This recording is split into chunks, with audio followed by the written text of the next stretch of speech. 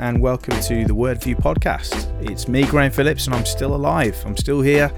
I know I haven't done an episode for pretty much exactly a year, but here we are. I'm back. I felt over the last year, really, there's just been so much going on that I've felt to take a little bit of a back step from my podcasting activities, just to focus on family and life and things like that. So that's what I've been up to. I haven't perished. I'm still about. But here we are. I'm back today. I've just been feeling over the last couple of weeks just a growing kind of enthusiasm to get back into doing some apologetics. So I figured I'd start the podcast up again. It's going to be slightly different. We're going to be doing things a slightly different way. I'm going to be shortening the podcast episodes slightly to make them more manageable and hopefully to make them more listenable too. So I'm going to be doing that. I'm also going to be bringing back in our little sort of segment of scripture study. So when I first started out back in 2017 or 18 or something like that, I would do a verse from scripture each time I did a podcast. We'd look at a passage together. We started out doing the Gospel of John. I'm going to do that again, and I'm going to start off in the book of Ephesians. Really excited to do that. Such a fantastic book, and it's going to take us to study some of the core doctrines of Christianity. So I'm looking forward to that. It's going to be good for me too. So we do that. We're also going to look at kind of questions of apologetics as per usual. And the one we want to look at today, or the one that I'm going to look at rather, is the question of whether Christian arguments for the existence of God are just God of the gaps arguments. I don't know if you're aware of that phrase at all, but a God of the gaps argument is what atheists will say, or unbelievers will say. A God of the gaps argument is just a way to explain the unexplainable. That's when, we might see a beautiful sunset and we go, look, there's evidence that God exists. There's evidence that God exists, that there's a beautiful sunset. Now that sunset can obviously be explained by natural scientific means. And so therefore, what's being claimed as an evidence for the existence of God is in fact something that could just be explained by purely natural scientific means. So the God of the gaps argument is what William Lane Craig calls punting to God, right? So it's when we don't get something, we don't understand something, and we just punt to God. We go, I don't know how that landform got there, therefore God, or I don't know how the force of gravity is what it is on Earth, therefore God. I don't understand magnetism, therefore God. So you can see what I mean. Like, God of gaps arguments are primitive kind of punt to God arguments. And now what will often get leveled at Christians when they utilize one of the Christian arguments for the existence of God, like we talked about them before on the show, like the Kalam cosmological argument, or the fine-tuning argument, or the moral argument. And these arguments are what we call deductive arguments. They reason premise by premise to a conclusion, a logical conclusion. And they'll say that these arguments are just God of the gaps arguments. They're just punting to God in the absence of real knowledge, and that given enough time, humans will find out the real reasons for this phenomena, whether that be the existence of matter, or whether that be the existence of, or the appearance of fine-tuning in the cosmos, or whether it be the existence of morality. What they say is that eventually scientists are going to figure out the real reasons for these things. So to just reason to God it's actually fallacious. Now, is that the case? Is that actually the case when we look at these arguments? Are they simply God of the gaps arguments? So let's look at it. Let's look at the Kalam cosmological argument, which is an argument developed recently by the work of William Lane Craig, the philosopher and apologist, and it's based on work by actually a Muslim guy called Al-Ghazali. And the argument works like this. The first premise is simply this: anything that begins to exist must have a cause. Anything that begins to exist must have a cause. The second premise is the universe began to exist. And the third premise is, therefore, the universe has a cause. A really simple 3-step argument. And the initial premise, the first one, anything that begins to exist must have a cause. This is something that we know is true just through experience. We know that things don't just pop into existence. They have a cause. Secondly, we know from modern science that the universe did have a cause. We know that there's redshift. When we look out at galaxies in outer space, we notice a redshift, which means that they're moving away. They're moving away at a speed. And so scientists believe that at some point in the distant past, all of these galaxies were gathered into a very small word. It's not even the right word to use, because it's infinitesimally small dot that they would call the singularity, before they went poof and exploded in what scientists believe to be the Big Bang. So we know from science that the universe did have a beginning. We know that also through thinking about the sort of logical impossibility of an infinite series of events. Now, this is deep stuff, and I'd advise you, if you want to read more into this, it's a great little book you can get called On Guard by William Lane Craig that explains some of this. That the idea of a series of events leading into the infinite past is actually absurd, because how could we ever arrive at the present moment?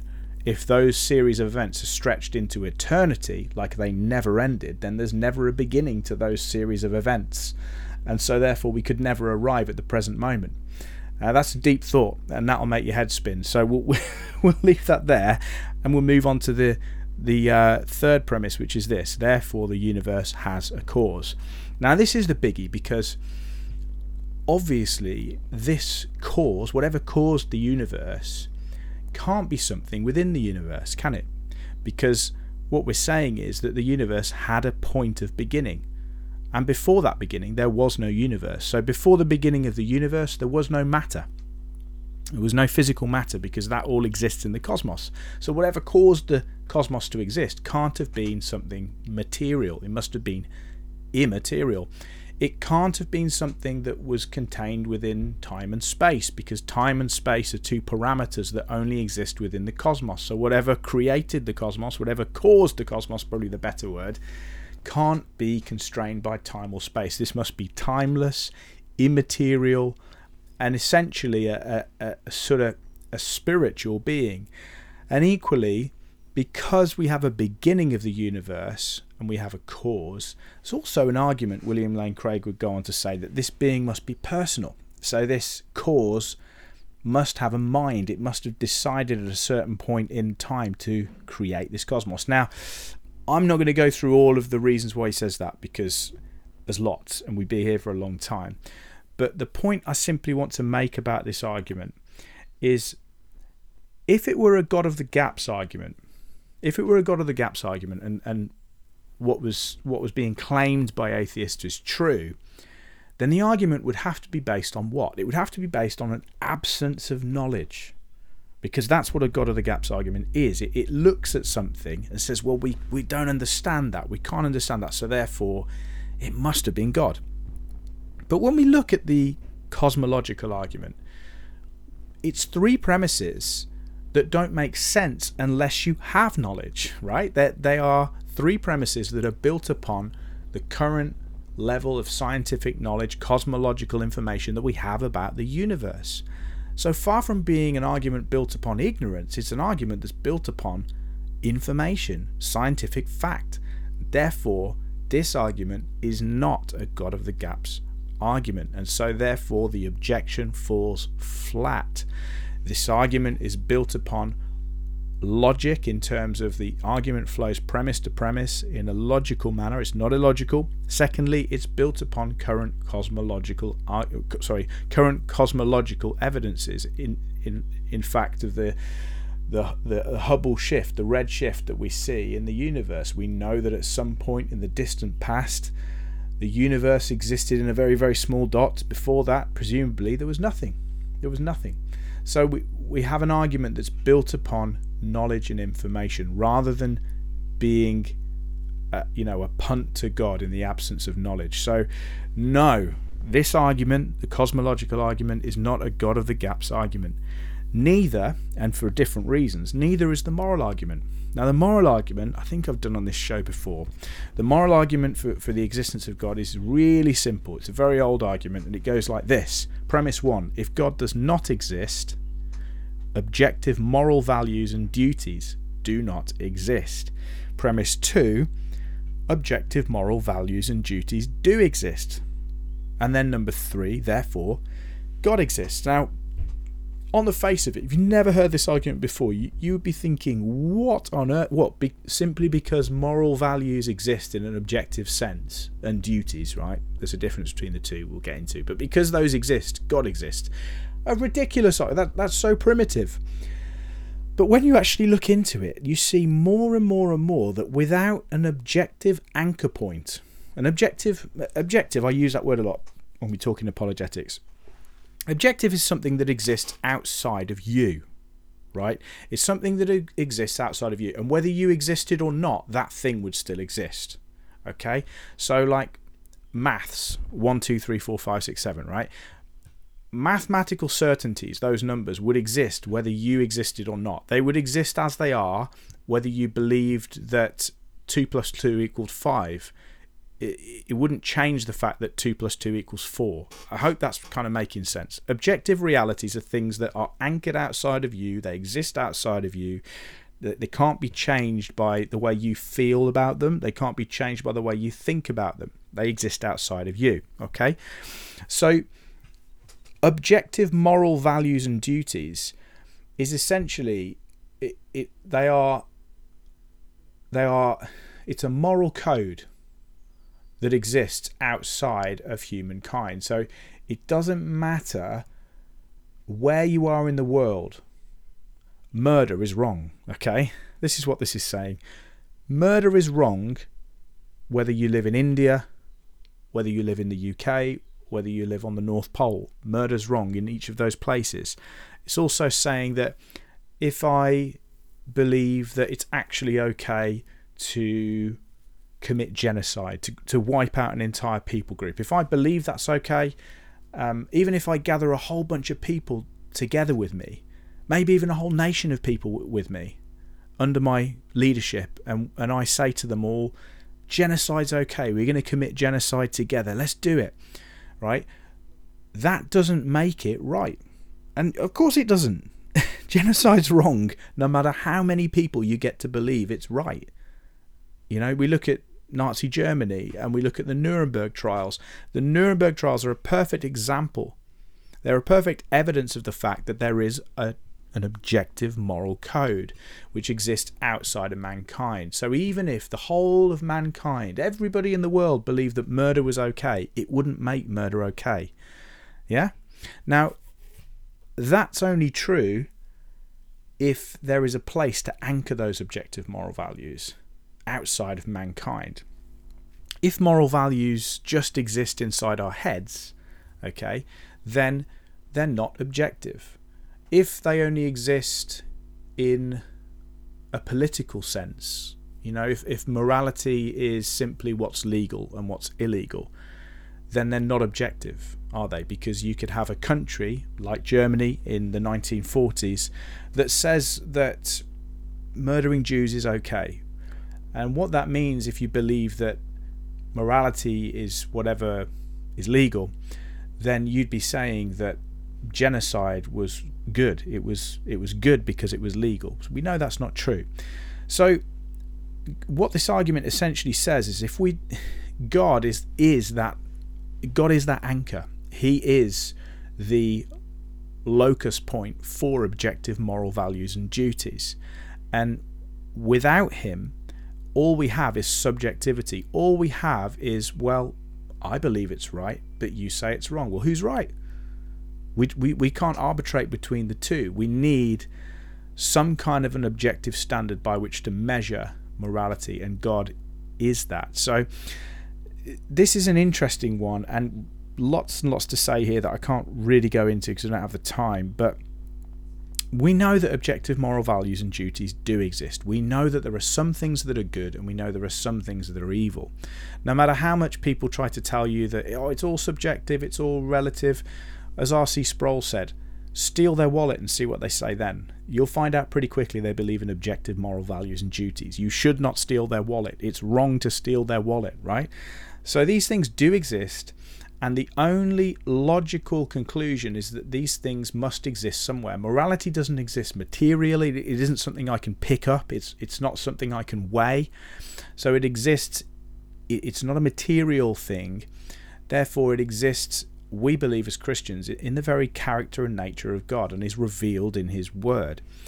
And so what I would say about this is it's not a God of the gaps argument. We're not looking at morals and simply saying, well, they're there because God, right?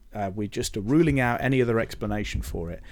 What we're essentially saying is that these things, morals, duties, the existence of them, they're just properly basic. They're kind of things that we just assume as humans. They're a priori, as we would say. They're just there. They just do exist. And we have consciences by which we can, guide our lives. And we apprehend these things as being right or wrong. They're just there. And what we're saying is that really God is the best explanation for the existence of objective moral values and duties. We're reasoning from information. We're reasoning from knowledge rather than from the lack of it. So again, what we see is that far from being a God of the gaps argument, this argument is just reasoning to the best possible answer for the existence of these things. It's as Van Til and Greg Barnson would say, it's kind of like the contrary would be impossible. They argued for this thing called the impossibility of the contrary, that basically Christianity, the Judeo-Christian worldview, is the best explanation for how the world is. Francis Schaeffer would argue for this as well. Christianity, the Judeo-Christian worldview, has within it the best explanation for the way that the world actually is. And anything outside of that is essentially, it doesn't hang together. It doesn't add up. So far from being God of the gaps arguments, these Christian arguments are reasoned from knowledge, from information, from facts, established facts.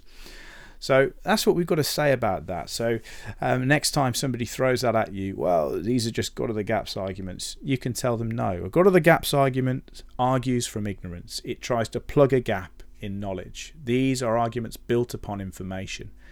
And secondly, if a lot of the time people who level this argument, God of the gaps, at us, they say things like this, well, you can't plug God into that equation because at some point in the future scientists will discover the real reason. Well, what that is simply a kind of man of the gaps argument. It's saying that we, mankind, scientists, we will plug that gap. We don't know that we will, but we're saying that we will. So again, it's kind of a blind faith argument. Well, let's look at this book of Ephesians before we go. We're going to look at Ephesians chapter 1 verse 1. And what we're going to do is just take a quick look into what Paul is saying as his greeting. It's a short greeting. And in the Greek it says, Paulos, apostolos Christou Iesu, dia thelematos theou, tois hagios, tois husin en Epheso, kai pistois en Christo Iesu. That's the first verse in Greek. And what that translates as literally is, Paul, an apostle of Christ Jesus, through the will of God, to the holy ones or to the saints who are in Ephesus and who are faithful in Christ Jesus. I want to take just a little moment and just kind of marvel at the start of this letter. Paul kicks this off by stating that he is an apostle of Christ Jesus through the will of God. An apostle of Christ Jesus through the will of God. Now, what do we have to say about this? Well, this word, apostolos, it's a Greek noun, and this noun is made up of two words. First, the preposition apo, which means away from. Secondly, the word stello, which is a verb which is to send. So it's being sent from. So what he's really saying is I'm Paul, I am the sent from one from Christ Jesus. He's an apostle of Christ Jesus. Now that word is ubiquitous throughout Scripture, that sense of being sent out. In fact, Hebrews says that Christ is our chief apostle. He is the first apostle sent from God. And the apostles of Christ are those who are sent from Christ out into the world. There's a missional side to this. And in fact, there's a story as well that this word apostolos was something that was used in sort of Greco-Roman culture for those who would be sent out from Roman government into new territory to kind of create Roman culture, create Greco-Roman culture in that arena they'd been sent to. And this is a real sense of what the word apostolos means. It's one who is sent from God to build God's kingdom. That's what Christ came to do, to represent God. There was that kind of ambassadorial sense to it. The apostle is an ambassador. So Christ is the ambassador of God. Paul is the ambassador of Christ. The apostles of Christ are ambassadors for Christ. And in a sense, every Christian is an apostle. Every Christian is a kind of apostolos, sent out to build the kingdom of God. Now, of course, we have to realize that nobody is an apostle in the same way that Christ is an apostle. Nobody is an ambassador for God in the same way that Christ was, since nobody has a divine nature besides Christ. We have to also realize that nobody today is an apostle in the same way that Paul was an apostle. And Matthew Henry, for example, in his commentary, he says the apostles were prime officers in the Christian church, being extraordinary ministers appointed for a time only. So just as we said that all believers are apostles, and that's true in a sense, not every apostle today is like the apostles of the first century. These were men who had been appointed by God. Paul himself appointed personally by Christ. The 12 apostles appointed personally by Christ. We read in Acts 1:21 and 22 that that's the only real information we have about choosing apostles in the scriptures. And there were criteria that needed to be fulfilled. One had to have followed Jesus from the baptism of John through to his resurrection. One had to have been a witness to the resurrected Christ. And then thirdly, one had to have been chosen by God. Now, we see there that there's nobody today who could fulfill all those criteria, since nobody has walked on earth with Christ from the baptism of John to the resurrection, and nobody has physically witnessed the resurrection of Christ today. So though there are apostles in a sense today, in the sense that all believers are sent out, especially those, that's true of people who are missionaries going out into the world, into a sort of unevangelized areas. Yes, in a sense they are apostles, but they're not apostles in the sense that Paul was. And equally, though Paul didn't fulfill all that criteria like the 12, he hadn't walked with Jesus from his baptism to his resurrection. He's an unusual anomaly in a sense. Paul is the apostle to the Gentiles. He had been a witness to the resurrection of Christ, and on the Damascus road, of course, he was simultaneously chosen by Christ to be a witness for him in the earth. Their function was really to establish the foundation of the church. Ephesians 2 talks about this. They were to make known the mystery of God to the church, set up the norms of doctrine of fellowship. That's why I have the Apostles' Creed. These men, the first apostles, the 12 and Paul, they set up the foundation for the church. They set up the foundation in terms of the doctrine, the fellowship, the teaching of the church, to present Christ as he really was. And we see that again and again in the epistles. In the epistles of John, we see them taking a stand for the true Christ, for what that meant, as opposed to false Christs which were being preached already in the first century. Now, we do have other apostles listed in Scripture as well. Now, there are people who have different names for these, but people like Barnabas, Timothy, Silas, Epaphroditus, Apollos. Now, these could be called missionary apostles. These are people who were sent out by local churches. From Antioch, for example, would send out apostles to go and do the work of the church. So in a sense, we can say that a missionary was an apostle. In fact, that the Latin word missionario, from which we get missionary, came from the Greek word apostolos. And so, yes, in a sense, missionaries are apostles, but would we call them apostle? Well, though we technically might, there could be confusion, because unless we understand that there's different levels of apostles, that the first century apostles, the 12 plus Paul, the apostles of Christ, had that special authority. These men wrote the words of Scripture, words that were breathed out by God. Nobody on earth today can write a new book of Scripture. And so therefore we want to be careful if we're going to call people apostles today, so as to save confusion. There's nobody around walking the earth today that has that same level of authority that Paul did, or John did, or Peter did. But certainly there are Christians who operate apostolically, in the sense that we're sent out by God, that we have an apostolic faith, we share the faith of the apostles. But nobody is truly an apostle in the same way that Paul was today. The foundation of the church was built upon the apostles of Christ, and the foundation of the church is built upon the chief apostle, Christ Jesus, who came to be an ambassador for God, to reveal God to us, to make a way for us back to the Father. I hope that's been interesting for you today, and hopefully it won't be too long before I am back with another episode. God bless you all, and if you want to check out those books again, that's On Guard by William Lane Craig, which has a lot of those arguments laid out in it. I'd also recommend works by Lee Strobel, The Case for Christ, The Case for a Creator. Highly recommend any of those books. And until next time, God bless.